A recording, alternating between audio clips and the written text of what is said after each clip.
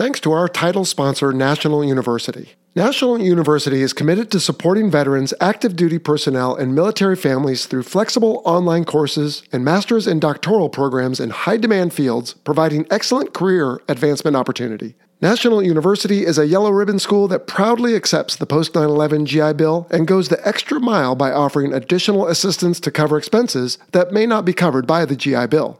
To learn more, visit nu.edu/veteran.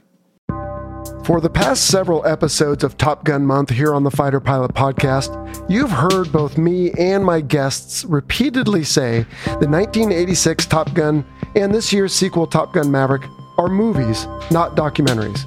Well, it's been a fun ride, but to round out Top Gun Month, this week we borrow a page from our sibling show, the F-14 Tomcast, to discuss Speed and Angels, the real-life naval aviation story that is a documentary. We all love and hate Top Gun in our business, right? It's like it makes us familiar to the world, but it's also so unrealistic in 95% of the way it portrays us. So I had wanted to tell our story in a more realistic and still dramatic way. Every person who is a fighter pilot now dreamed of being a fighter pilot when they were a kid. You know, when you're young, you're like, I want to be a doctor, I want to do this, and I was like, I want to be a fighter pilot. All this training will finally become real to them, and they are on the front lines. Strap in for the Fighter Pilot Podcast, the internet radio show that explores the fascinating world of air combat, the aircraft, the weapon systems, and most importantly, the people. Now, here's your host, retired U.S. Navy fighter pilot, Vincent Aiello. Hello, everyone. Welcome to the show. I am your host, Vincent Aiello, call sign Jello, and this is episode 146. We are calling it Speed and Angels, the Naval Aviation Documentary, not movie, and I think you're really going to enjoy it. Now, for you F-14 Tomcast listeners, you've heard this on episode 20, but for those of you who maybe just found the Fighter Pilot Podcast through Top Gun Month and all the shows we did around the Top Gun Maverick release, well, we want to introduce you to our sibling podcast, and you can find the F-14 Tomcast wherever podcasts are available. Now, speaking of them, they are just about done. The plan all along was to do just a year of episodes every 14 days, every Tomcat Tuesday, every other Tuesday. So they finish up at the end of August, and they've got one more fundraiser coming up. So if you listen to episode 21, then you heard about that. You can go over to the Fighter Pilot Podcast shop page. There is a donate or help support the show area there. And on that PayPal, if you put in the notes F-14 Tomcast, then I think Crunch and Bio and Friends will send you something if you donate over a certain amount. I think it's a signed picture. So take a look at that and help keep the F-14 Tomcast in the black until we get to the end. Let's see what else is going on. I want to thank all my Patreon supporters who phoned in their enthusiastic messages for the beginning and, at least in one case, the end of episode 145 last week. We had some various folks that did that, including my stepdad. He was one of those voices. But otherwise, I thought episode 145 was really great. All the feedback has been positive, and Ferg is just the man. I mean, I felt outclassed, frankly. He was really holding court with me there, and I was just chuckling the whole time. I was a little self-conscious about that, honestly. But he really was in some important meetings and discussions there and the coordination for Top Gun Maverick. And it was just great having him on. He's a busy dude, so I really enjoyed that. We kind of stumbled leading into it. He was supposed to be able to provide me some photos that we would promote on Instagram to build up for it. And we just didn't get the permissions in time, and that was partly my fault. Plus, I had to make my graphic designer and artist, Yannick, redo the episode artwork because the pictures he had ready just weren't releasable from Paramount and the Navy, I guess. So anyway, all that being said, I thought episode 145 was great, and sounds like you did too. Now, for you Digital Combat Simulator players, you probably know that the latest Raven 1 Dominant Fury campaign is out. It was with Baltic Dragon and Kevin Miller, Hoser, and the three of us worked on that. And it's a prequel to our previous Raven 1 campaign, and it should be available for sale now. And there is an Air Combat Sim episode that explains what we went through to build that. So check it out if you're so inclined. And then just a quick personal note here in the Aiello household, our middle son, Anthony, graduated high school this past week. Congratulations, Anthony. And that just happened to be on the first anniversary of my brother's passing. So we had some good times and some sad times all in one there. But for you longtime listeners, you might remember from last summer, my brother Rocky passed away. And then we commemorated him on the Tiger Cruise episode. They had, at his old work there, KTM, they had a ride for Rocky Saturday. I'd gotten a road bike several months ago and started putting some miles on. And I went up there and did 40 miles, which was a new personal best for me. And we all had a good time, celebrated my brother, and his family seems to be doing okay. So anyway, that's what's going on here. All right, I've got a few more listener questions that are affiliated with the Top Gun stuff. And then again, as I said before, those of you waiting patiently for your question to be answered, we should get to that hopefully in mid-July. The first is an email from Jay Roten, who says, I thoroughly enjoyed Top Gun Maverick, and thanks to your podcast, I was able to drop some knowledge when the questions started flying after the movie. The one I couldn't answer adequately was why were a pair of aircraft needed to attack the target? Is it doctrine to sortie two planes, or was it the shooter, the one with the LGBs, was heavy enough that the second aircraft had to carry the designator equipment? Well, to that second point, Jay, it's not a problem. The AT FLIR, as it's called, I think it only weighs 400 or 500 pounds. It's not that much. So that is not normally a limiting factor. In fact, if you saw when Hangman came out and saved the day at the end and then rolled away to go back to the ship, he was carrying two of those giant LGBs, a bunch of missiles. And I remember correctly, I think he also had an AT FLIR on there. He would have been too heavy, by the way, to recover right away on the ship. At any rate, no, it wasn't a question of weight, Jay. It's a function of, at least in everything prior to fifth generation, the basic fighting element was always a section or two ship, as the Air Force would call it. So you always want to have a wingman. You don't want to be running around as a raging single over enemy territory, because you just always want to have a partner there to help you out. So yeah, I think that was just the series there, was they needed folks in succession, right? The consecutive miracles. And we don't want to send singles over enemy territory. So we'll have a section up front, a section in the back. And that seemed to make the most sense. And then, yeah, for the storyline, as we talked about with Grand on our fighter pilot Top Gun Instructors React video on May 27th, that it's not uncommon to have a single and a two-seat so that you can divide the tasks with a Wizzo, like Bob in the movie. All right. Next is an email from Todd. He's from Australia. He says, are there special considerations for wet weather operations on the carrier flight deck? How do pilots and crews deal with open canopies and exposed cockpits during inclement weather?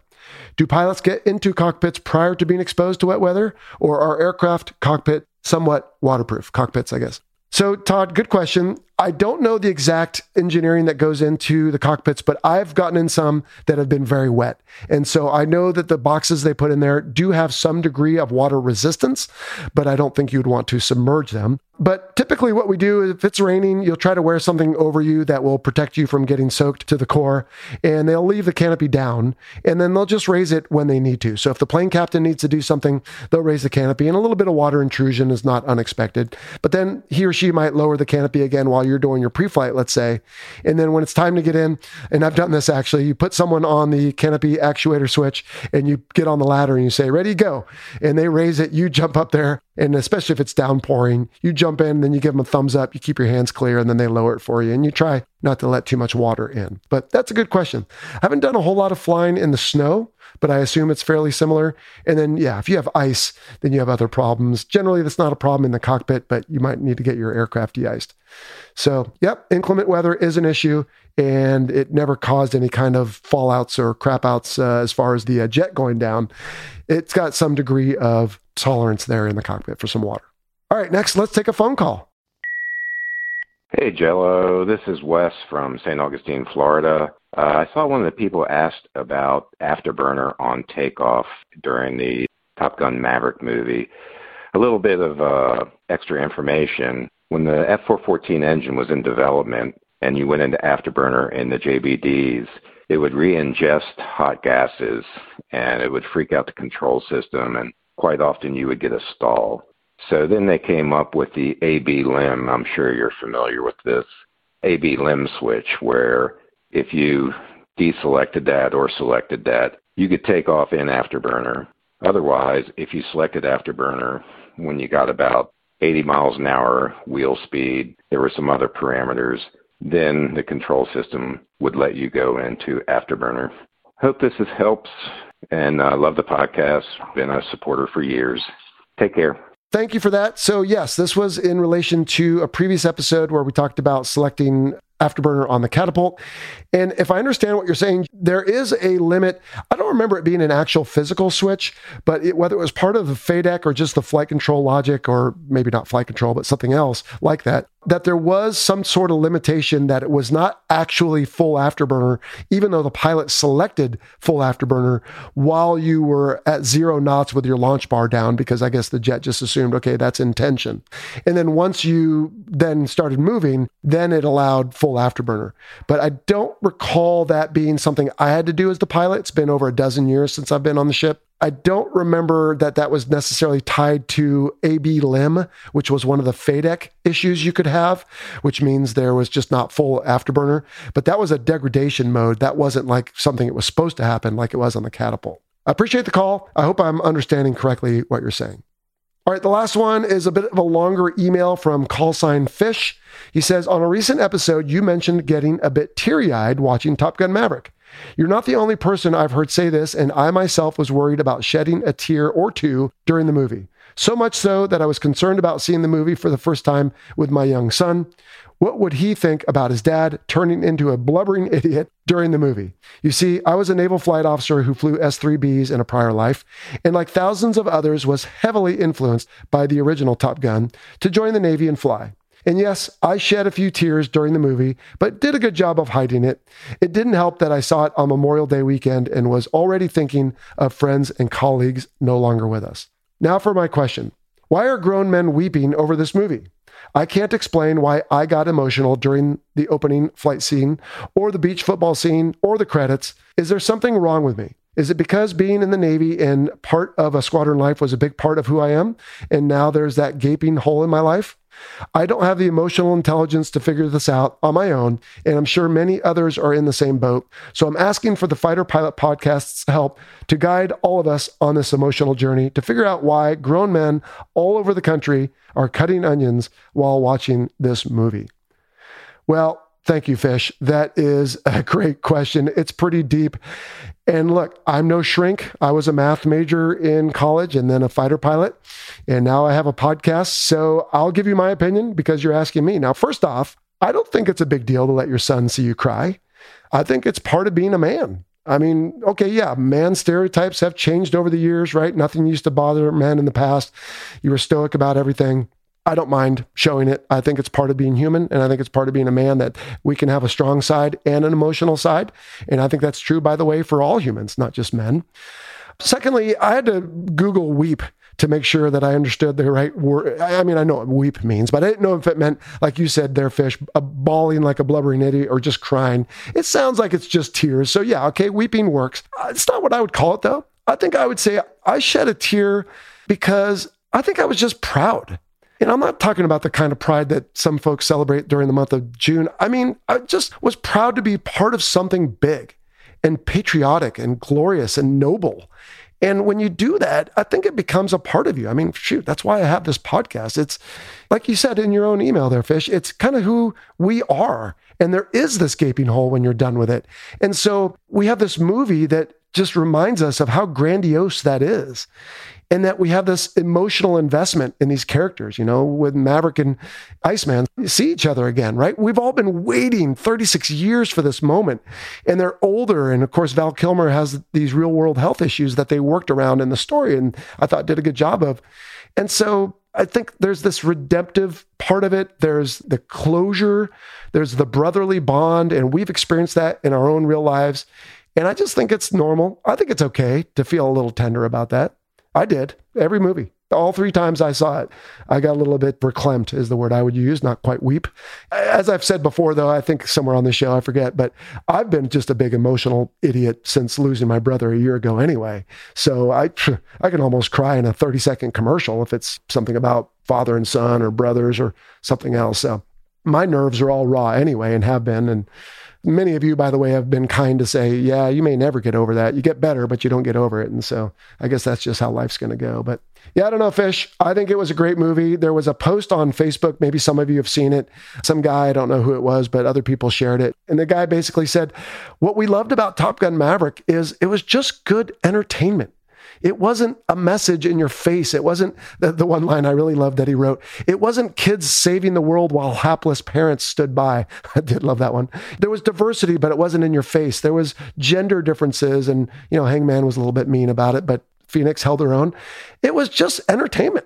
and we enjoyed it. And so maybe just to take a break from everything else fish and just enjoy a movie and feel proud about something was enough. And it certainly was for me. All right, well, that will do it for listener questions. Let's get on to the interview. Now, again, as I said at the top, you Tomcast listeners will recognize this from episode 20. If I didn't say it before, again, we were looking for some way to wrap up Top Gun month. We thought this was a good way to do it. It features Crunch from episode 94. It features Bio. He is the other F-14 Tomcast co-host. He's not been on a numbered FPP episode, but we had him on for one of his books we were promoting. And then one of the guests, Paco, was our episode 43 guest discussing the F5, but Megan has not been on our show before. So enjoy this replay, please, of Speeding Angels from our friends at the F-14 Tomcast, and I'll catch you on the flip side. Here we go. Hi, I'm Dave Baranek, call sign Bio. I was an F-14 Rio and Top Gun instructor, and I'm one of your hosts for the F-14 Tomcast.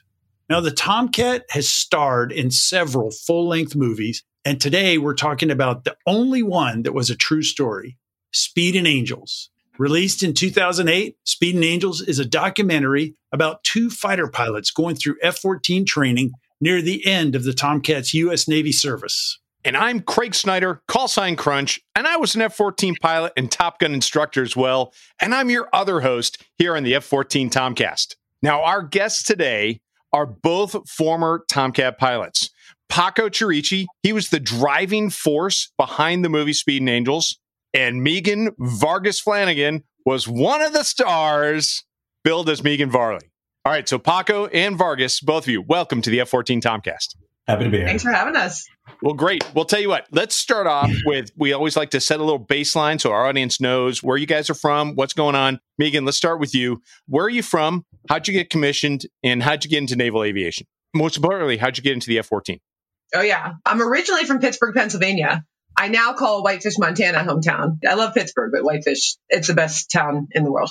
But grew up in Pittsburgh and had no desire to be in the military or fly or anything. And then I saw, some people have heard of it, a movie called Top Gun, about 10 years old, pretended to be sleeping, stayed up, got to see all the scenes, if you know what I mean.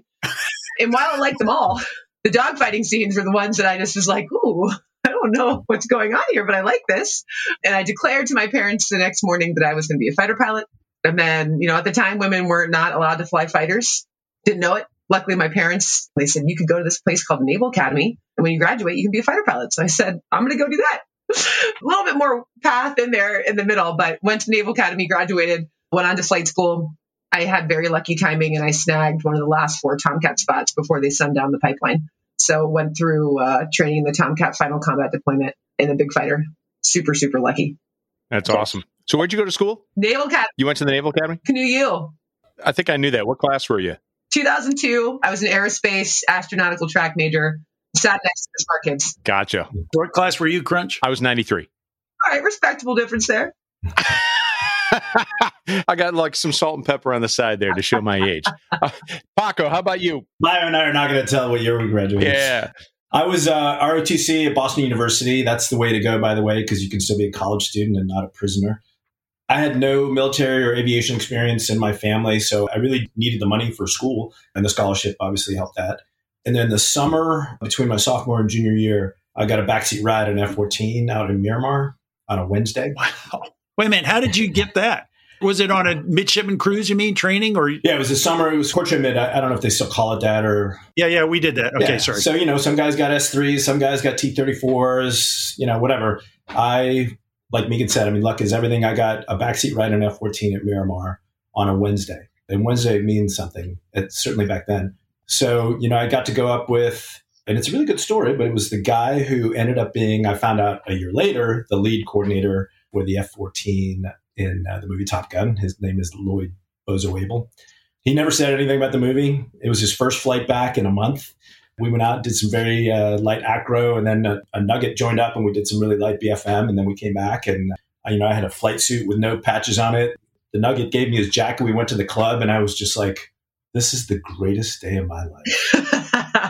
And then I graduated school, went to flight school, and I got selected for A6s, which is great. It was my second choice, but I enjoyed my tour in A6s. And then my squadron got decommissioned, and I focused myself to the greatest extent possible to get myself a transition. I think my package for the transition was like over 100 pages long. Endorsements from CAG and other squadron CEOs and stuff like that. I got picked up, obviously, for the transition, went through the RAG on the East Coast, but I was up in 213 for my squadron tour. It was awesome. So you went from A6 to Tomcats, and you said you were in 213. Is that right? What year are we talking about now? 93 to 96. 93 to 96. Okay. What happened after that? I think you got out of the Navy about then, right? Yeah. I was going to have to go do a year of shore duty and then back out to sea because I did back-to-back sea tours. So for a variety of reasons, I chose to leave active duty and jump into the reserves. So I flew F5s for another 10 years as an adversary, which turned out to be the best thing ever. It was amazing. That's amazing flying right there. That's awesome. Yeah, it was great. And Megan, how about you? Which squadrons were you in? I was in 213 with you, Crunch. Yes, ma'am. My department head's very intimidating. 213 for about 3.5 years. Excellent timing, combat deployment in the Tomcat, came home, transitioned to the latest block, Super Hornet, dual joint helmet, all the Gucci stuff. Flew that for about 2 years. Went and did an aid tour for 2 years out of Norfolk. Shockingly, one of the best tours I had. My boss, Rear Admiral Mark Benzel, call sign Benz. He was an S3 guy. One of the best officers I ever had the privilege of working with. So just actually had a really good aid tour, which is not normal. No, very nice. That's great to hear. Yeah. It was awesome. He was a facilities guy. So the op tempo wasn't bad, and he was just spectacular. And then I went and became a RAG instructor after that at 106, and I was a RAG instructor in the Super Hornet and the Hornet. Had a baby at the end of that tour, had screened for department head. Said, will you let me do anything else because I want to have some more kids? And they said, nope. And I said, see ya. So I went to the reserves and didn't want to go flying reserves because I was going to be working at more traditional jobs. So I wouldn't be able to fly regularly. And the time away from the cockpit when I was pregnant, I knew proficiency was something I thought was fairly important. But I'm still in the reserves now. I just hit 20 commander, and I still enjoy that time. So I'll be staying in for at least the immediate future. Hey, congratulations. Thanks. Yeah, very nice. You know what? That's a hard saying. Proficiency is very important. That's like, right. Okay, that's a truism. I was like, I don't want to be flying these things like once a month, with RAG students. That doesn't seem like the answer. I don't want to do a bold face every time I fly. Oh, yeah. I'll tell you what, man, I just started flying F5s again with TAC Air. Holy Moses. I hadn't flown F5s in 14 years, I think. And Whoa. How old are you? 14 years? I'm 56, and you're not as young as you think you are. You're just younger. Forever. Before we get too far away, I mean, you guys both have incredible, interesting careers and great flying careers. But Paco, you had the A6 time. How many A6 hours did you have? And when you switched to Tomcats, did that help you? Like, especially, was it a Grumman airplane, the fuel system or what? Talk about that a little bit. So I had a full tour in A6s. I did a full workups, cruise workups, and I had about 800 hours or so in the A6. And yes, it helped a huge amount going over the Tomcat. I mean, like you said, the systems were almost identical. All the buttons look the same. Obviously the plane is dramatically different, but the guts of it were very similar. And the other thing that really helped was that all of my instructors were guys I went through the training command with or I was on deployment with. So it was very collegial. I had a great time. Like the year I was in the F-14 RAG was probably one of the most fun years I had in the Navy. I was finally flying the plane that I always wanted to fly, and it was with my buddies, and it was perfect. I made this point when I've talked about this before, because when I went back through the RAG, especially after being a Top Gun instructor, and you see all the RAG instructors, a few of them came through Top Gun and stuff. So it is collegial, but it's not like they cut you slack. I mean, I think that's an important point to make for the audience, especially like on your NATOPS test, you got to have, 100% verbatim and in simulators. So it's kind of fun working with people that you really know. And yeah, there's a lot of hidden stressors in there, which maybe are not obvious. To your point, I didn't want to embarrass myself, right? I was the guy that had 800 fleet hours and 200 traps. I didn't want to embarrass myself with the Nuggets and with my instructor peers. It made me work on different things a lot harder than perhaps I would have before, but it also just eliminated so much of the stress about whether or not I could do this. I kind of knew I could do the big picture stuff. I didn't want to embarrass myself on the little stuff. So that's cool. So Crunch, did we have anything else to talk to these guys about, or is that basically it? Nice interview. Thanks for coming. Okay, thanks, everybody. Have a good weekend. Well, hey, let's get to the movie first. Paco, tell us a little bit about the backstory. So the backstory of the movie is, it could be an incredibly long story, but the synopsis of it is, I had wanted to tell the story of naval aviation from our point of view, from the naval aviator's point of view. We all love and hate Top Gun in our business, right? It's like it makes us familiar to the world, but it's also so unrealistic in 95% of the way it portrays us. So I had wanted to tell our story in a more realistic and still dramatic way. And I had written a screenplay, which was horrible. I read it a little while ago and it was just pathetic. But I really was determined to do this. One day I walked into a surfing documentary with a good buddy of mine, and I don't surf, but this documentary blew me away. Just the way it pulled you into the story of surfing and the community of surfers and the visual storytelling.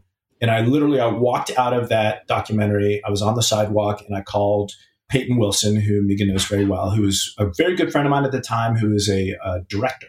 And I said, Peyton, I got a proposition for you. Let's make a movie about fighter pilots, a documentary. And, that was the genesis of the film. The genesis was I wanted to tell a great story about naval aviation, and it turned out to be a documentary. I got to commend you, for one, for having that giant vision like that, and two, for following through. It reminds me of when I was at JO on my very first deployment, before you guys were even born, certainly before Megan was born. And we were sitting there in Midrats. On that carrier, Midrats was breakfast. One of the squadrons was sitting there writing things down. And somebody goes, "What are you writing?" He goes, "I'm making notes." He goes, "This is a great environment. I'm writing down what people say and characteristics and stuff."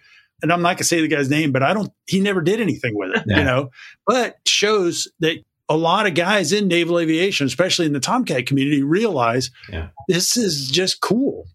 I always had this perspective when I was in the Navy, more active duty than in the reserves, but I felt like this was such an incredibly unique and exciting world. And I always felt very privileged to be a part of it. I was very conscious of that.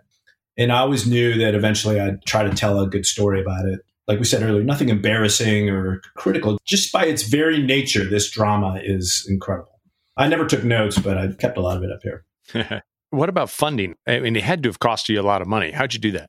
So I raised a bunch of money from friends and family to get what's called the sizzle reel. And the sizzle reel is actually great. It's on YouTube. It's called The Last of the Dogfighters. And you can check it out. It's super fun. It's really, originally when we started the documentary, we thought it was going to be just about VFC-13 in Fallon, who was at the time the last real adversary squadron in the Navy. Sorry, Omar's. Real. So the sizzle reel, it's a 12-minute long concept. I raised a bunch of money from folks, and we used that to both entice the Navy to let us tell a story, because we're an independent production, and there's more on that later, and then also to raise money from people. And eventually I had to go out to individual investors. I found this one guy, Mike Homer, who ended up being our executive producer, and unfortunately he passed away right when the movie was over. But he was our angel. He understood what we were trying to do. He had this great vision about marketing and distribution and sales. He helped raise the rest of the money, and it was a big budget. It was $1.5 million, which is a massive budget for a documentary. If you've seen the movie, you know that it went to paying for jet fuel. We spent most of that on gas. Okay, so did you have to pay the Navy back for the fuel that was used to film, or did you guys leverage scheduled training flights? Both. Okay. Our deal with the Navy was anytime there was a regularly scheduled flight, we could throw some cameras in, and there's a ton of that in the movie. When we would dedicate some assets, we did this over the course of 2 separate shoots in Fallon, essentially. We would have to pay, there's literally an hourly rate that the government puts out for all its assets for film companies. The Tomcat, I'll never forget this, was something like $14,500 per hour. And the F5 was $3,000 per hour. That was the film rate to rent these planes. And man, it was, I'll tell you, stressful. Like you take off and you're waiting for people to rejoin to set up a shoot. And you're like, oh my God, that just cost me, $7,000. Holy crap, there goes our budget. Yeah. It was pretty intense dealing with that financial aspect aside from the permissions from the military, from the Navy. Now, how about the approval process? You talked about basically like a teaser film to get the Navy involved. Obviously, you had to go through CHINFO or something like that. Who ultimately decided, and was there any really stress points of just getting to yes? Yeah, it was incredibly stressful.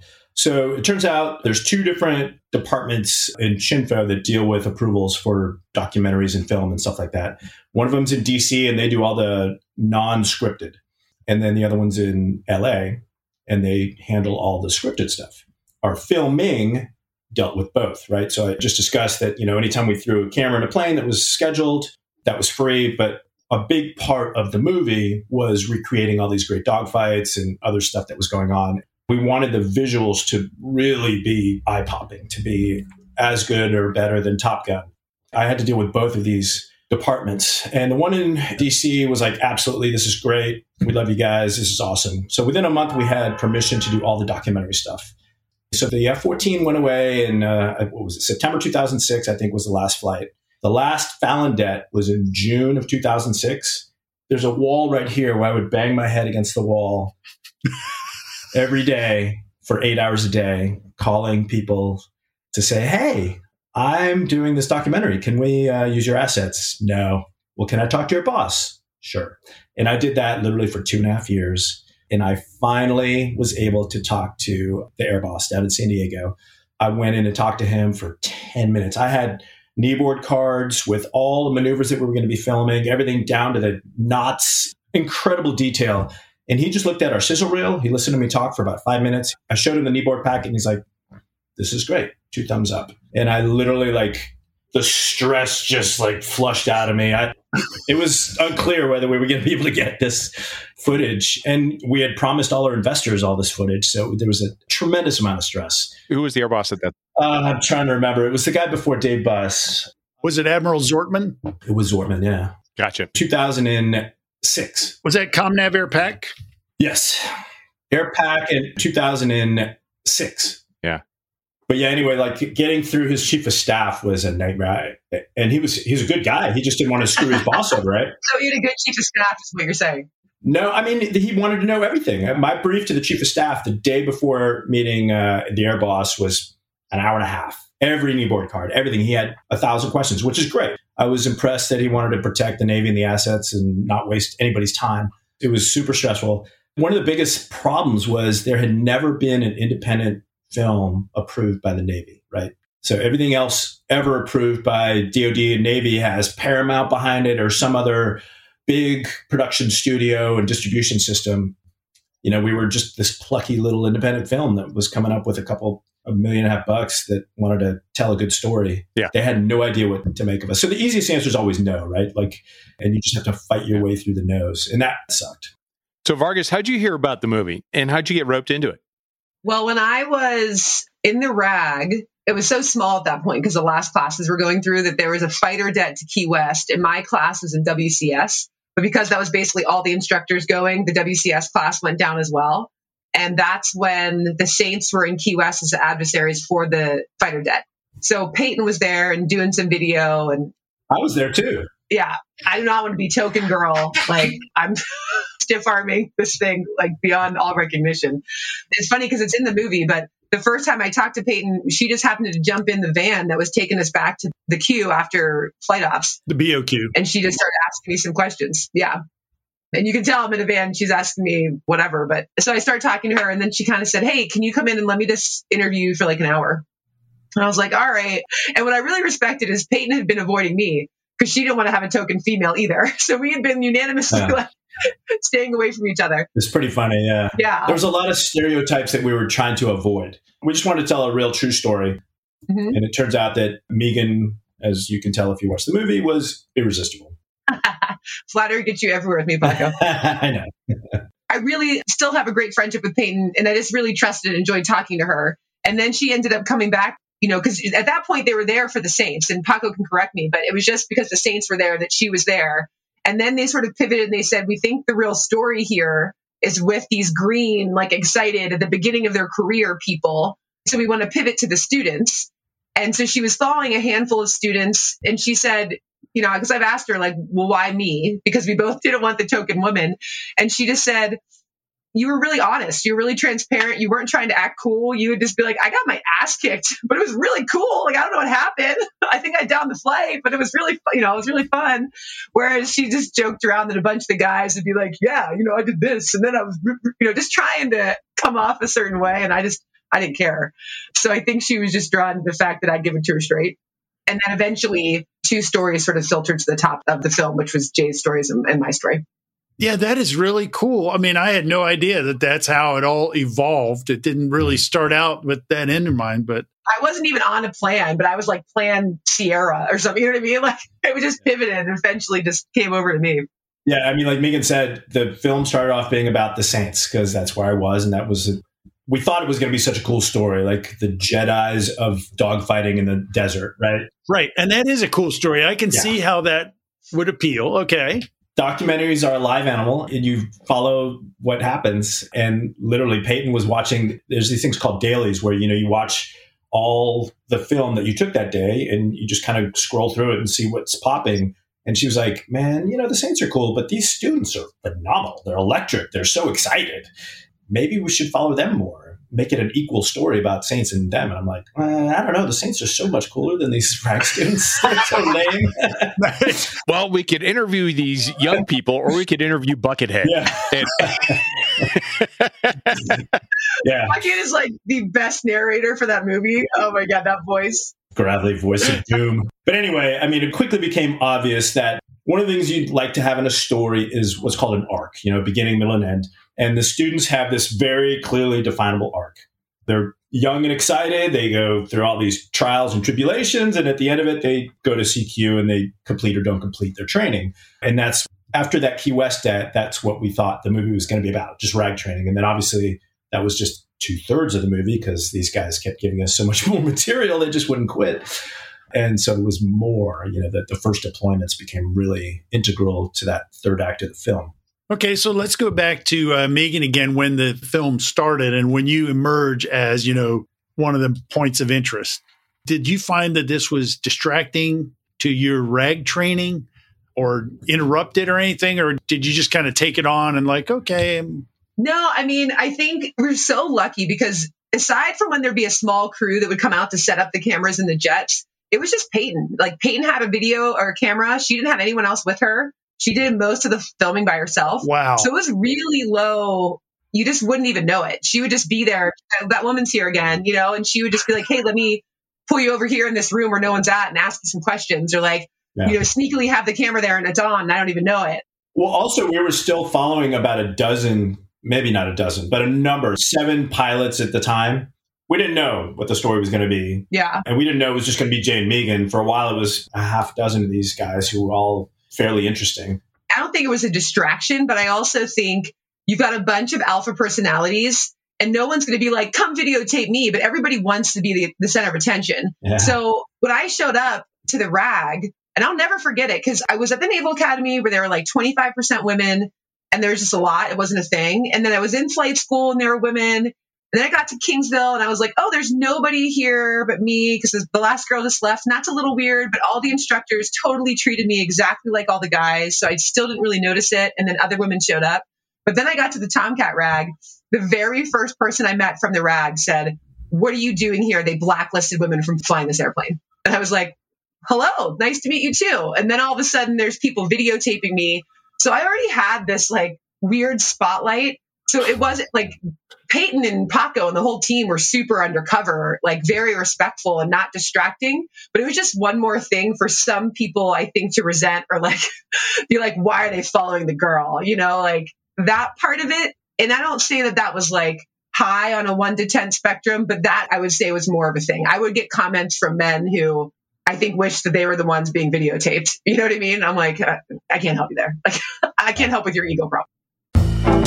If you've always dreamt of a career in aviation while keeping your feet on the ground, then Air Corps Aviation is the place for you. Since 2008, Air Corps Aviation has been at the forefront of modernizing the airworthiness of legacy aircraft dating back to World War II. Their dedicated team specializes in numerous aerospace disciplines, including manufacturing, fabrication, restoration, and support, all while incorporating state-of-the-art technology. In 2024, Air Corps Aviation is expanding its team with job openings in engineering and computer-aided design, quality, fabrication, and restoration. Live where others vacation in northern Minnesota while enjoying paid time off, health insurance and savings accounts, retirement plans, life insurance, and best of all, most Fridays off. If you're ready to be a part of a team fulfilling dreams through the preservation of historical aircraft, visit aircorpsaviation.com/careers and take your first step towards an exciting career in aviation. That's aircorpsaviation.com/careers. Visit today. That is fascinating. Just to add some background, my wife never watched the movie before, and I've been married to my wife for a long time, so she's been through, 3 fighter squadrons and everything else. But she watched it with me just the other day. She thought you were just another fighter pilot, basically, which is good. Yeah. That came across to me from watching it. That's what you wanted to be. So on that note, if I can interrupt, Bio, sorry. So I was rewatching this afternoon, and there was a note in there that somebody had said, hey, you were the only active F-14 pilot female type at the time or something like that. And I had to hit pause. And I sat there and I went, I don't think that's right. And I started ripping off names in my head. I'm like, well, okay, all right. Okay. And in the end, I was like, well, I guess because they've all transitioned or they're in TPS or whatever. Because I was like, what about Carrie Kuykendall? I'm like, no, she was in TPS. And so, and I was like, wow, which actually is a testament to the community because I was like, I don't think that's true. There was more of them. No, there weren't. People have asked me for 20 years, how many women flew Tomcats? And I'm like, I think I've counted 7. I think it's less than 10. I don't think there were that many. But by the time I got there, there were I can't remember. When I came to the RAG, I think there were 8 or 9 squadrons left. Mm-hmm. And I just remember people come up to me at the O Club, we'd be drinking. And I was an ensign too. I'd gotten through flight school really fast. So that was abnormal as well. And they'd be like, we heard there was a female ensign pilot. What? It was like a unicorn. They're like, what is this thing over here? And I'm just hammered at the club. What's and she's also a movie star. Well, Megan, I'll also say that I remember there was one time when I remember Peyton came on. We were at the ship. Yeah. She came on and set up to watch a brief or something like that. Yeah. I may have the details wrong. May have been at the hangar, but I feel like it was at the ship. And I remember going, hey, what's going on? Oh, we're doing filming? Am I in frame? Because I don't want to be. And I remember a bunch of us going, all right, so how do we make sure we're not in frame? Right. So because we don't want to be in this movie, whatever it is. No, I think that's the instinct. You never want to be in any. Well, again, there are people who are like, I don't want to be on that, but I do. Yeah. That's right. I want to say I don't want to be on it. Yeah, it's like, no. Yeah. Oh, please. Oh, I fell into frame. Here I am. Totally. That was the thing that we had to overcome the most with the aviators. Just that sense of trust. We're not going to embarrass you. We're not going to humiliate you. We're not going to make you look stupid. We're just trying to tell the real story of who we are. Mostly, and I wish Peyton were here because she really needs her due. She is the director extraordinaire for making this film come to life. She, like Megan said, would show up all by herself. She was her own sound person, which is very rare. She did all her own marking of the tapes and stuff like that, which she hates doing. She's used to managing 100 different people and having them all do everything other than the directing part. So huge kudos to Peyton for not only showing up and doing all this work, but being able to gain the trust of a really suspicious, cynical bunch of naval aviators and find the honest core of the story, right? Because there's a lot of screens that we throw up, not just trying to avoid the camera, but if you're on camera, the sort of the sports answers, I'm just looking to hit the ball and be a team player and, make it to the next game or whatever. We've all talked to the press before and had those stock answers, and to sort of break through that and be able to get that honest kernel that really is what makes the movie. I watched some of the scenes at the O Club when guys were making spectacles of themselves and other guys. And I'm sitting there going, I used to love going to the O Club. I mean, I went to the O Club a lot, especially when I was a JO, and I love all the camaraderie and everything. But if somebody had showed up there with a camera, I'm sitting there going that would have just skewed everything. And I'm so glad I wasn't involved in that. Well, it's kind of funny because that O Club scene at that patching, I don't remember that getting filmed, and I'm watching this. I'm like, hey, that's me. I was there. When did that happen? I don't remember it. Yeah, it was just a little thing. It was very unintrusive. I think she's such a genuine person, right? She really was connecting with people. And I remember when she came to me, because as far as my story arc went, we had a lot of footage, and then I did well in the RAG. I didn't have any issues in the RAG with anything. And then when I got into workups about halfway through, I started having some real struggles with my landing grades. And that perpetuated for the first few months of my deployment. And I remember getting home from deployment, and her ability to sit down and say, hey, I really think we should talk about this in the film. And that's obviously, is it hard to be like, let me put out like my biggest failure in life on a film that all these people are going to see? Yeah. Where right now my story arc's like badass chick getting stuff done. You know what I mean? Megan, I just got goosebumps because literally, like, that is the coolest part of the film, because we're all naval aviators. We've all seen this. There are people who lose, like, I hate to quote Top Gun, the movie, but they lose the edge, right? There's people, we all know people that DQ'd or that were on a downward spiral and they had to get kicked out. And I don't know many people who went down and literally pulled themselves up by their own bootstraps. Like, that to me is one of the most inspirational movies or moments in the movie. And I know I tell you this, I tell you it all the time. Whenever I have some sort of frustration in life, I'm like, if Megan could do it, I could do it. I'm not lying. Well, I appreciate that. As you're watching it, you could look at it as, oh, wow, here's a story about how a failure or almost failure. In reality, it's a story of success, because you're like, yeah, but what happens next? Yeah. Right. And it's absolutely amazing, because there's a lot of people who go through that. And that's a story that's not told very often. No. That mental aspect, when you lose, I'll let you, we've seen it. I was an LSO. I dealt with these issues all the time, and I never really saw anybody recover from it except Megan. And she did it by herself. That's awesome. Yeah. But point being, that's because Peyton was really good at her job. And she's just a phenomenal person, a phenomenal director. She made people feel comfortable, and she made me feel comfortable enough to say, you're right. This can be cathartic for me. This can also be something that helps other people who are in a bad place, like, come out of it. And I felt safe and secure that I could have these interviews with her. And if I was like, dude, that came off not the way I wanted to come off, I want to refilm that. Or like, please don't use that. I felt complete trust that she was going to be respectful of what I needed to be comfortable, which I wouldn't have done it if that wasn't the case. So I think if another director had attempted to do it, might not have gotten the same story. Well, in terms of this interview, if you ask us not to use something, you can trust us. Unless it's really funny, then we're going to use it anyway. So. Well, I will say that we had the same sort of caveat with our film folks. We're like, anything you want out, but there was a couple things where we sort of twisted the arm a little bit. Like, oh, this is good. Just trust us. You'll come up okay.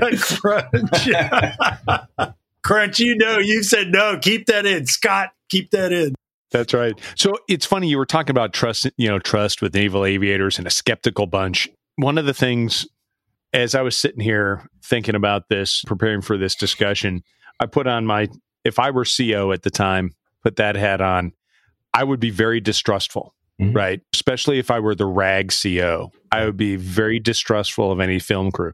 And not because I didn't trust you, but just because I'm like, look, we've got a mission here and you've got your little project and that's cute and all, but we've got a mission and it's very expensive and I can't afford to have Vargas derailed because there's a camera interface, right? I can't afford that. 100%. How did you get past that? Did you ever have that problem? The whole time. We filmed for, I think, 4 years, Megan?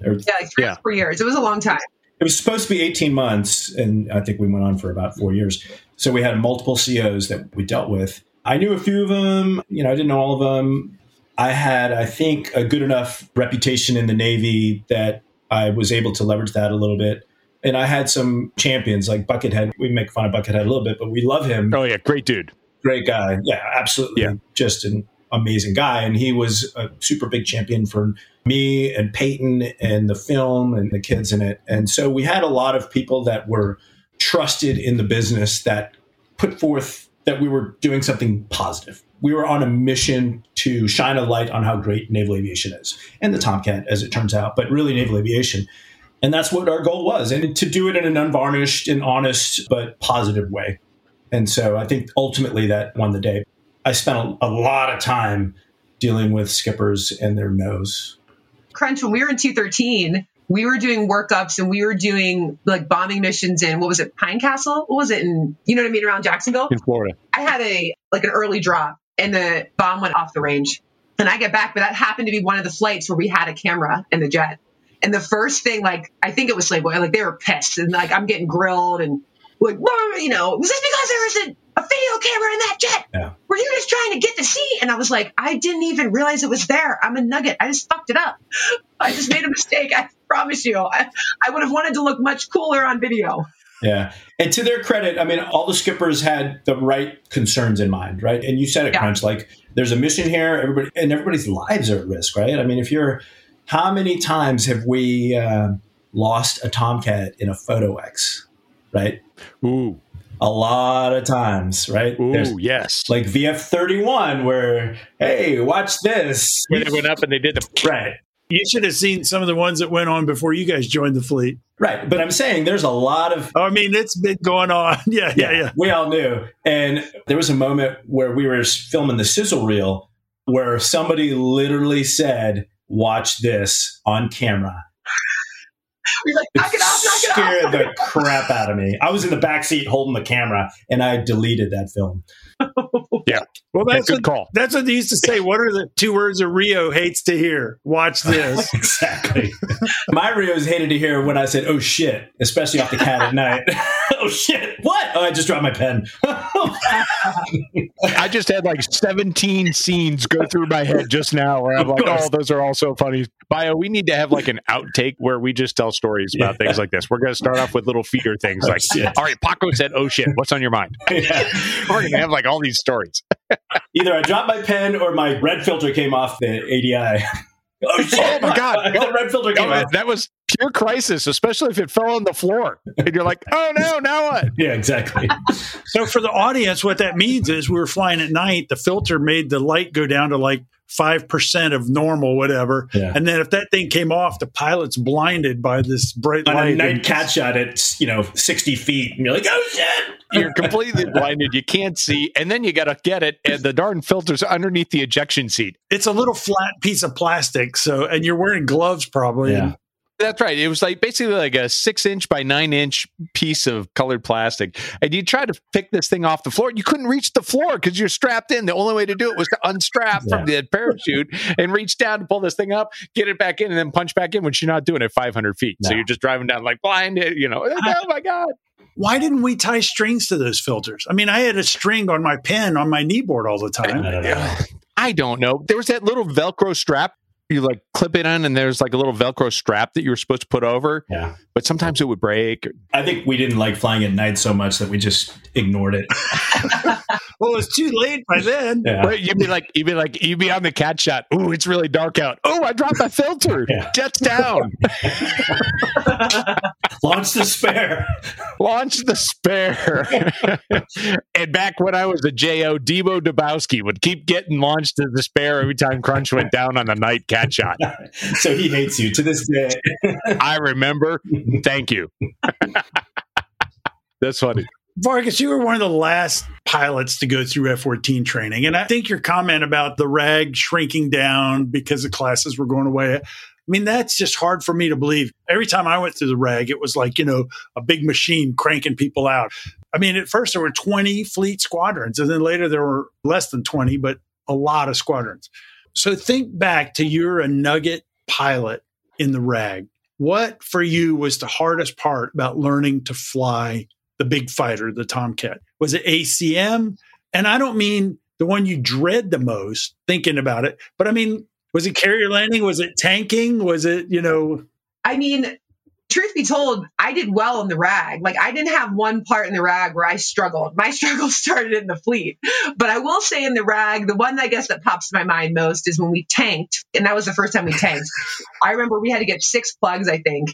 And I got like 6 plugs out of 8 tries or something. And I was like, bam in, bam in, bam in. I was like, woohoo, yeah. And I remember getting down. I'm good at this. I'm good. I'm a natural. No problem. And we were taking off an S3 or something. I remember getting back, and I think it was Hack Williams, who was one of our RAG instructors, phenomenal pilot. But I remember he was like, he gave me so much shit in that debrief.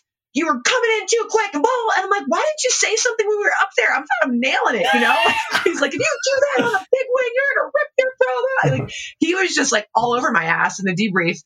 And I remember like after that was like a memory from the RAG where I thought, ooh. Didn't do well there, Meanwhile, later on, I became a shit hot tanker because I was so bad at landing on the boat, I hit the tanker all the time. Trade-offs. Hey, Vargas. Nature's way of compensating, You got to be good at one. I can always get the basket. So, Megan, question for you. So, in a typical week, as you were doing this in the RAG and in the fleet, how often did you see a camera? How often would Peyton show up? And she would just be there for bursts. It would be like, oh, Peyton's going to be in this week.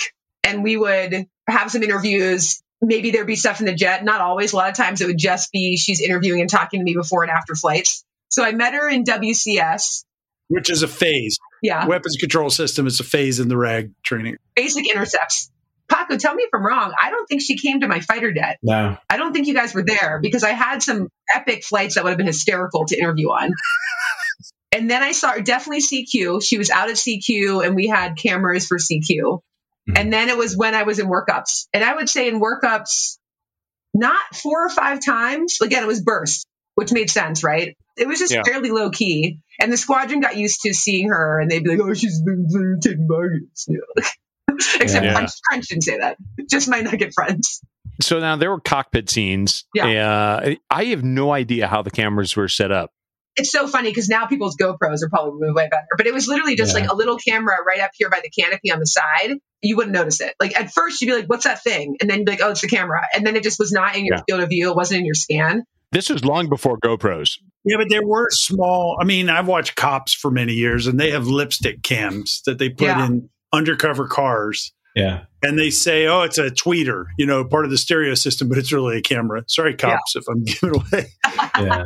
So there were some small cameras, but Crunch, I'm glad you asked that because I watched that today and I'm going, where did they get those? Yeah. They had to be some of the earlier. Go ahead, Paco. You get the real gouge.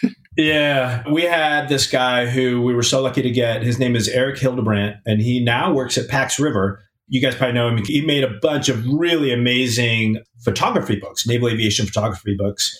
Gorgeous. Which Bio and I both have on our bookshelf. Oh, there it is, right there. That's Eric Hildebrandt, and he was our camera guy. He, along with a guy named John Behrens.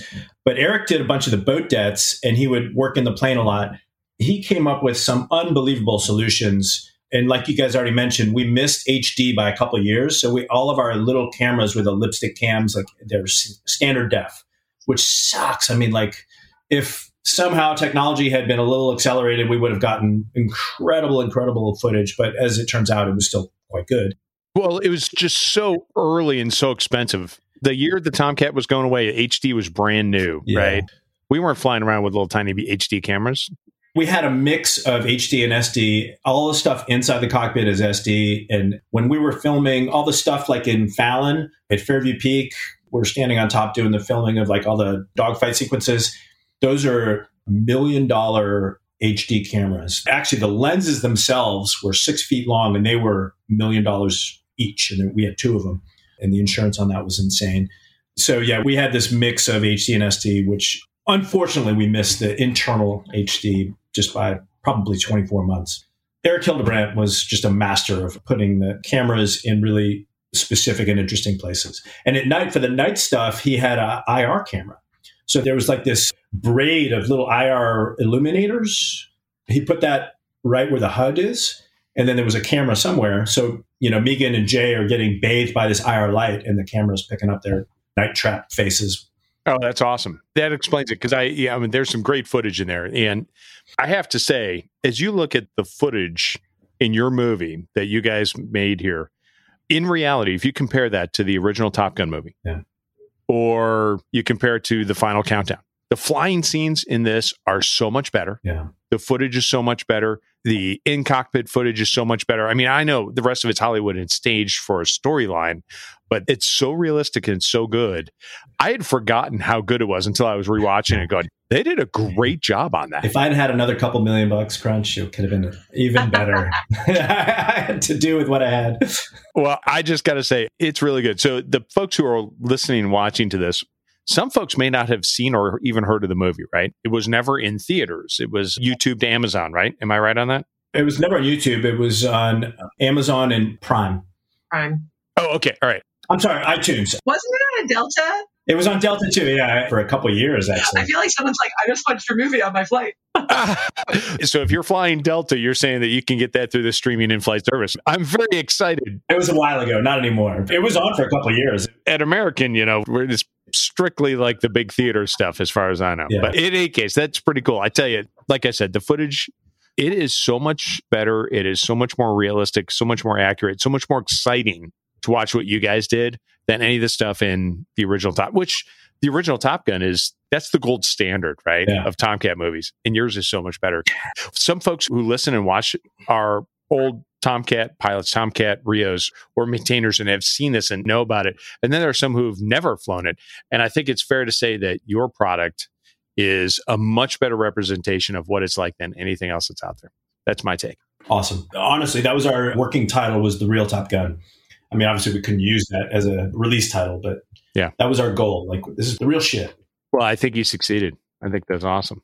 Okay, well, since we're commending, when I first heard about Speeding Angels, I was going like, oh, it's an F-14 Rio. Why am I going to watch a movie about F-14s, blah, blah, blah. And then this pilot that I knew recommended it to me, and he goes, Bio, it's really good. And so I watched it, and I telling Paco this earlier, that I watched it. This was years ago, shortly after it came out. And I was impressed. I loved it. I was very impressed. I enjoyed it. If you're in our audience, like Crunch just said, you got to watch this movie because you'll love the movie too. I agree. Not only is it real, is it a documentary, but it's well done. It's got beautiful scenes. I mean, I like the photos of the F5. And now that you're telling us that it started out as a F5 movie or a VFC 13 movie, now it's making sense. See, I never heard that before today. So now it's like, oh, the pieces are falling into place. Yep. There would have been a very easy ability to slip into cheesy on this movie, like to have it just not come across the right way. And I think it really comes down to the editing and Peyton and Paco and the work that they were doing that really depicted. And what I loved about it, and Peyton used to say this, but the story, like for all intents and purposes, isn't about fighter pilots. It's just about two people that really had a dream to do something. And they figured out against whatever odds how to do it. And that story translates to anything. And I think that's why it really resonates and why it's not cheesy and it's very genuine. And I think that's why people enjoy it, because I think a lot of people who've come through the ranks, like all four of us have a similar story. They have a story of wanting something that was hard and figuring out how to do it and not like accepting no. That just speaks to a lot of people. Yes. It is a pair of universal stories. Yeah. Except not everyone's shot in the face with a gun. But I mean, aside from that part. Thankfully, that's a unique storyline. I mean, it's like, okay, yeah, all right. Yep, never been shot in the face. You got me on that one. Yeah. All right. And you know what? You get it. You win. You win. I'm good. Exactly. Not going to compete with that. Yep. Yeah, Jay, it's too bad he's not here because he's got multiple brushes with the Grim Reaper and has come out laughing. So, but that's the most extreme. Yes, it is. Well, cool. Megan, what are you doing these days? You're pretty busy. I am busy. Yeah. I've been working for Amazon for coming on 4 years. I'm a senior manager. I work with Amazon Web Services. I feel like as we all leave our active duty time and transition to something, and maybe everyone does this regardless of their military, but you're kind of like, what do I want to do when I grow up? Like, what am I good at? What do I like? What I realized, it's funny, after a few years within Amazon, I realized that I really like any work that's caring for the troops. Like, I have been resonating and pulled to teams within Amazon that focus on caring for our internal teams, our internal customers, and getting them what they need. Very nice. So I've bounced around different roles around that space, and I really enjoy it. Awesome. That's great. And you're like out in Montana or something like that, right? Whitefish, Montana. It's the northwest corner right next to Glacier National Park. It's the most spectacular place in the world. Every season is spectacular. I can agree. There's stuff you can do year round outside. Everyone here loves outdoors and is super friendly. It's a small town, but everything's really close. There's an airport down the road. I mean, there's nothing you want that's not here, but don't move here. Just visit. Megan was nice enough to host our family. We came out to visit them a year ago. It was really fun. But did they make you sign something to say, we will not move here? Yeah, you can come visit us. We have room, but you wouldn't want to be here full time. It's too wonderful. And are you still in the Navy Reserve, or did you say you just... Yeah, no, I'm still in. I was going to retire, but I decided to stay in, and I work for 3rd Fleet's Maritime Air Ops. So we basically simulate the air liaison element at a CAOC, or an Air Operations Center. So we support fleet exercises. It's awesome. I'm in a great unit, a bunch of aviators. So I get to go and kind of put the bag on and just, have some beers and relive the glory days.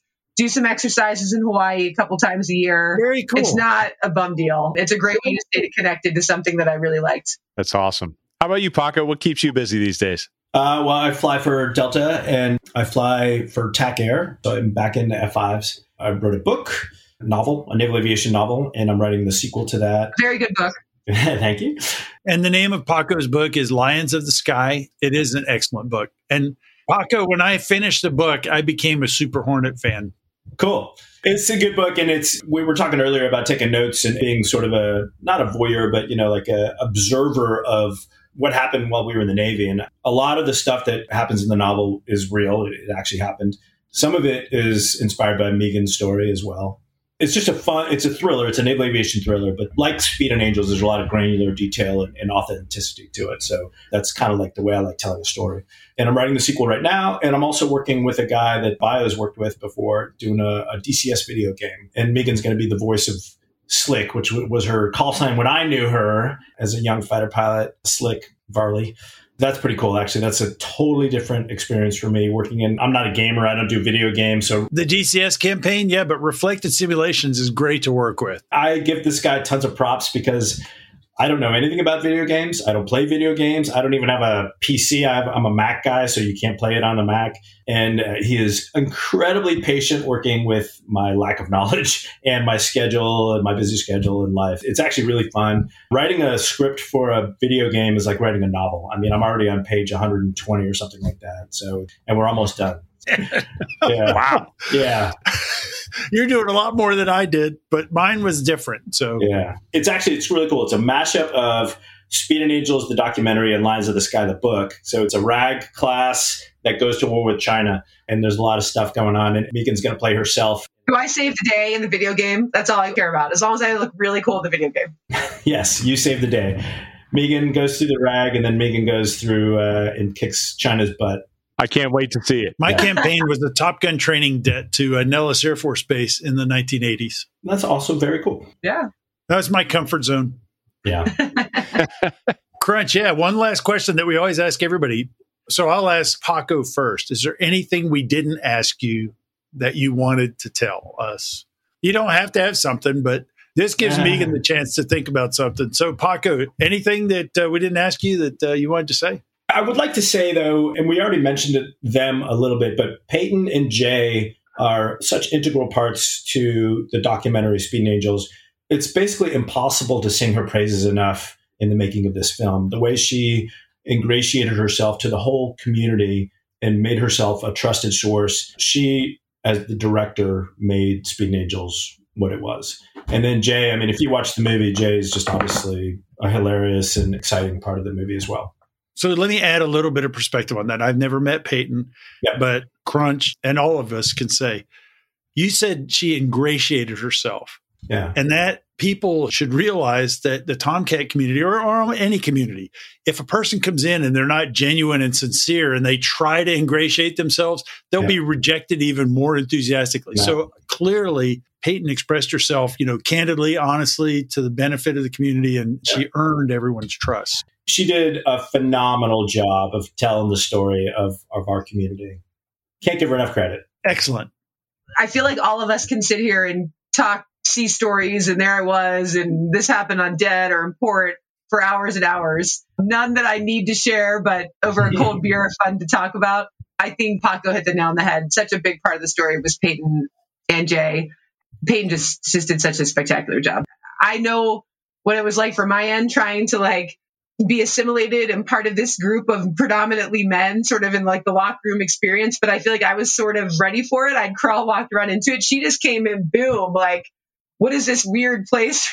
Just figured it out because she's very genuine and easygoing, but also had a very clear vision and knew how to explain that to people in a way that they could understand and they felt comfortable with. And there's just no way it would have happened without her. We had a female pilot in VF211 when I was a skipper, and that was Chrissy Cullen. Yeah.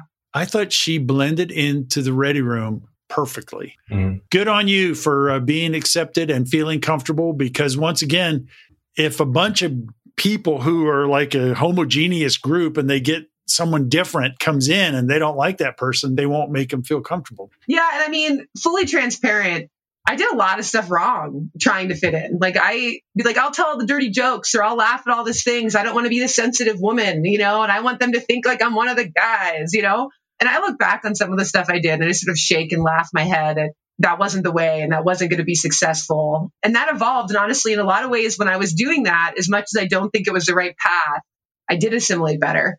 And then as I got more senior, and this is after Crunch left, it was really interesting, meeting my husband. I would come home and be like, this happened at work today. And he would just be like, what? Yeah. That's not normal. That's not okay. And I'm like, oh, maybe that's not okay. And then I tried to sort of still assimilate, but sort of assert or say, but I didn't know how to do it right. That's a long conversation, but I will say in some situations, I assimilated very well. In some situations, I didn't tactfully try to stand up for myself, and I made it harder for myself. And I realize that now as a 40-plus-year-old woman, I could, hindsight being 20/20. And some of the things I'm like, no, I really feel good that I took a stand there. It made it harder for me, but that was the right stand to take. Back in those days, and I would love to just have a drink with Crunch at some point 20 years later and just get his perspective on some of this stuff. But like, there was assimilating and playing the game the way they wanted you to play it, or there was really asserting what's like the stuff that was happening 20 years ago would not fly today. Some of it still would, unfortunately, but a lot of it wouldn't. But a lot of that's because you and people like you, like I had Kara Hultgren in 213 when I was there, and, you know, she blazed the trail much like you did, Megan. And people like you and Kara changed the world for the people that came after you. I just feel like it's important for me to say very genuinely, I didn't assimilate perfectly. I look back and I'm like, oh, that was not a good way to do that. And I think everyone does that. Yeah. But it was a hard minefield to walk through and figure out. And I look back at that woman who did it, and I couldn't do it now. Hats off to 24-year-old Megan, because there were some intense situations. And some of them I brought on, and some of them I was just, I don't want to say victim. I wasn't a victim, but it wasn't something that I brought on. And I just had to sort of figure out the path through. Very interesting. It's tough being the icebreaker. I think we need to have a beer and have a conversation. My last year in the squadron, it was probably the hardest year of my life. I mean, just the abuse and the systemic, there was true trauma that took place in that year. And some of it was because I didn't tactfully assert myself. And some of it was because it was just a really fucked up situation. Like, I don't want to be someone to hear that and be like, she didn't just there were challenging situations that I had to work through. And were definitely part of the reason I did not stay in active duty. I'm not surprised, but I'm sorry to hear it. Yeah, I just want to be very authentic with that. I don't want to come off one way when I know that's not the reality. But you guys were diving into something deep. And here's the other thing. What you said before, that 24-year-old Megan and all that, that was great. Because that was like, okay, it lets people know that there's challenges and stuff like that. But then when we drill down, I'm going like, that's a little bit more than... No, I hear you. Okay, so Crunch, you look like you're thinking, or... I'm like, okay, yeah. When did you leave the squadron? Right after deployment or on deployment?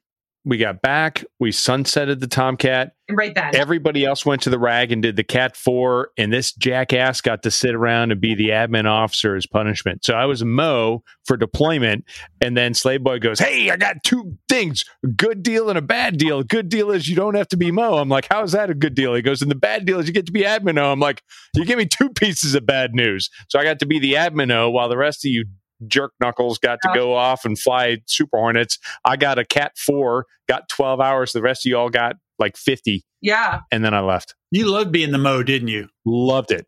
Absolutely loved it. Megan and Paco, this was really even more interesting than I expected. I mean, I love doing these interviews, but this was a lot more interesting, not only talking about the movie, but talking about your experiences and Tomcat. So thanks for taking the time to come over and talk to us. My pleasure. Thanks for having us. It was fun. And like I said before, I really mean it when I say that I think that your movie that you guys put together has the best footage, the most realistic flying footage of anything out there. And for any of our listeners who have not seen it, they really need to go. Paco, where can somebody go to watch the movie? Amazon or iTunes? Amazon or iTunes. And it's not even very much. I think it's only like $5, right? I don't think it's even that. I think it's $3.99 to $4. Yeah. All right. It's only $4. I think it's about an hour and a half in length. It is absolutely, if you're a fan of the F-14, you have got to go see this movie. 100%. Watch it through the outtakes. Through the outtakes. Oh, okay. Yes. Good tip. I'll have to go rewatch. I don't know that I've watched through the outtakes myself. I'll do that. But hey, thank you to both of you. Thank you for joining us today. Thanks for taking some time off. I know that you're both very busy and may have even taken time away from family to be here. And we and all of our listeners, thank you very much. And to everybody who's tuning in from Bio and Crunch and Paco and Vargas Megan, hey, we'll see you later.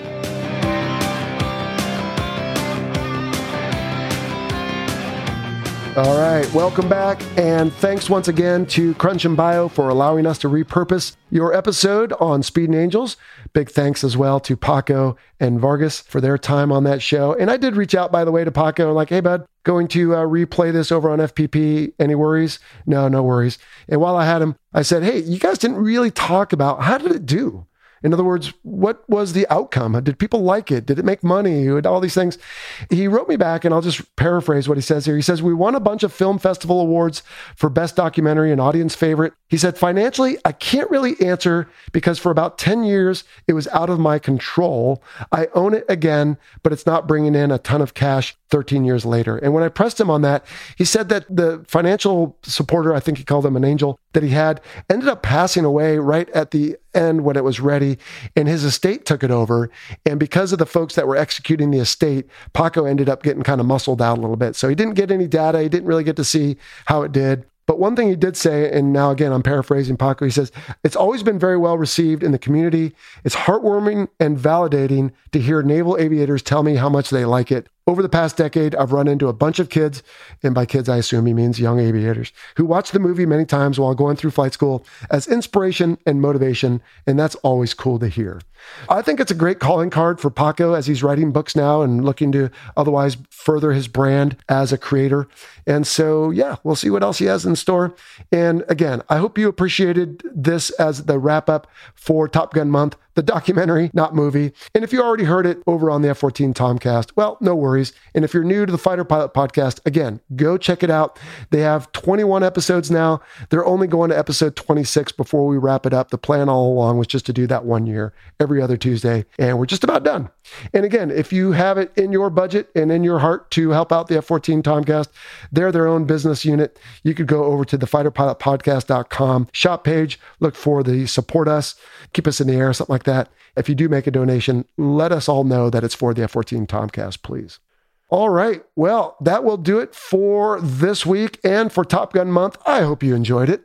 Now, we do want to announce our new Patreon supporters, and there's a bunch of them because we haven't talked about them in a while. We've got Strike Leads Chris Hindy, Jacob Mark, Ski, and Ziggy. We have Mission Commanders Aaron Bayless and Mallory Bickers.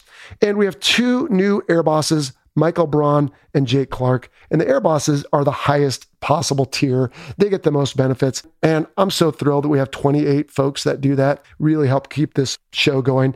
And I don't know if you listen to a lot of other podcasts, once in a while we have advertisements, not all the time. Part of the reason for that is that we have almost 500 people, including, like I said, about 28 air bosses and a bunch of mission commanders and everybody else. You're all important. They do help keep us in the air. So big shout out to the air bosses, the mission commanders, and all our Patreon supporters. Now, do I need to tell you the views expressed in this presentation are the personal views of myself and the guests and do not necessarily represent the position of the Department of Defense or its components? Probably not, but I guess I just did. Oh well. Hey, that will do it for Top Gun Month. We're taking a break next week. We've got the major U.S. holiday, but I won't leave you hanging. We've got an intermission episode in the spirit of that holiday, actually. But for you longtime listeners, kind of violate something we talked about way back on episode 0. Now, you'll understand what we're talking about on July 5th. Until then, be well, take care. Thanks for listening to the Fighter Pilot Podcast, and thanks for all your support during Top Gun Month, May and June. It was awesome. We'll see ya. You've been listening to the Fighter Pilot Podcast, brought to you by BVR Productions. Got a question for the show? Email us at questions@fighterpilotpodcast.com or leave a message on our listener line at 877-MACH-101. That's 877-622-4101. Be sure to follow us on your favorite social media platform and check out our website, fighterpilotpodcast.com. For exclusive content and to help support the show, check out our Patreon page. Thanks for listening.